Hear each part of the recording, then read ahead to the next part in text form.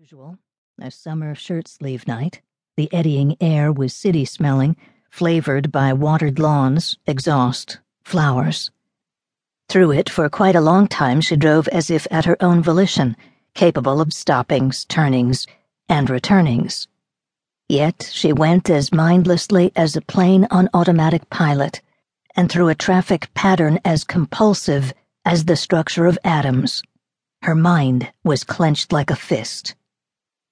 Later, a half hour or an hour, her street spun into a concrete whirlpool, and she was swept into a swift reach of freeway. On both sides, the service roads dazzled and winked their roadside businesses. Light gleamed off the beetlebacks of cars, flooded from windows where mannequins had come out to inspect the crowds, rained against facades of glass and stucco, bored upwards from moving searchlight lenses. Pausing for a red light while a trucker next door stared down at her from his high cab, she emerged from her automatism long enough to despise the cheap and frantic glitter of everything, and she tasted in her throat the poisonous carbon compounds of automotive waste. She flickered her eyes off the trucker's admiring glance, knowing exactly how she appeared to him, a good-looking woman in a late-model convertible, something out of a motor ad, a cliché of desirability, absolutely at home on this main street of Vanity Fair. Then the stain of red light on the trucker's face went amber. He lunged to his gears. She put her foot down and drew smoothly ahead. Traffic thickened and began to stack up. She was smothered in trucks, buses, cars, big square trailers belted with lights, jalopies that crippled along limp-fendered and wobble-wheeled, showing quilts and cartons on their roofs, and Negro or white or Mexican faces at their windows and feet over the tops of doors. An impatient car, ducking out of its lane to squeeze through, brought Sabrina's foot down hard on the brake pedal.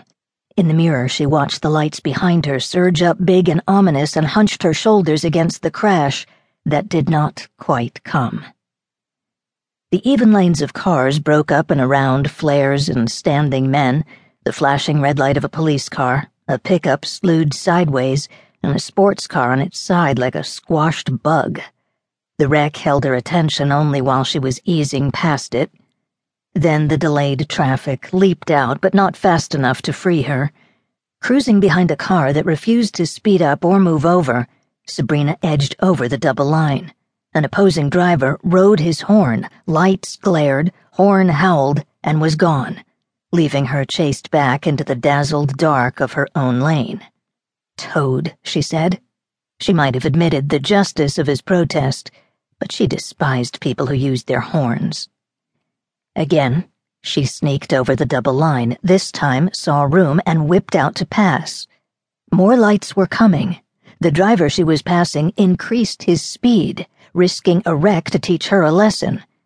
But her foot was down on more than 300 horses.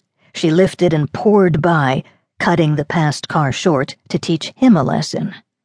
The hollow night filled with the whish and thud of the passing projectile. Sabrina lightened her foot, and with her lane clear for 200 yards ahead, settled back down to 70. She was coming onto the grapevine, or what had been called the grapevine in her childhood. Now it looped through the hills 6 lanes wide, its curves softened and its grades evened out, and only trucks or buses recognized it at all. They were already getting over into the slow lane, beginning to labor, shifting down, one and then another, a succession of concussions of collapsed air. The white-lined highway curved away under planed cuts above the shadows of filled ravines. She was winked at by the constant eyes of the crash fence. The horizon humped up into hills, and the stars gathered and came closer. Into her cockpit, the wind eddied the sudden smell of dust and dry weeds. And it was that, with its suggestion of aromatic desert, that and the new openness and nearness of the sky, that turned loose her mind again. The picture came without warning, cameo sharp and small. The hot butte of Monte Alban, and the two of them locked together in an exposed, sun-soaked tableau.